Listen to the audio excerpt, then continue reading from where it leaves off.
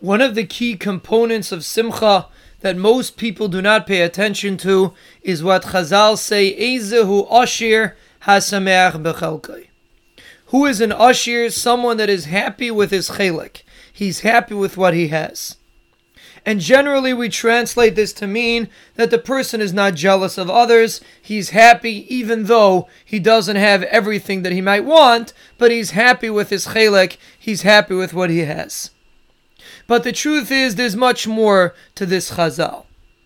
Eizehu ashir hasameach bechelkai means that a person appreciates what he has, meaning he appreciates his talents, he appreciates his abilities, he appreciates what HaKadosh Baruch Hu gave him. Because a person that ignores his talents and doesn't realize his milas, unfortunately will not be besimcha.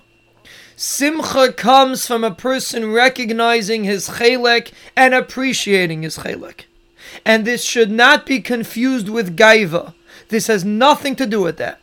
This is anava. This is a person realizing what HaKadosh Baruch Hu gave him.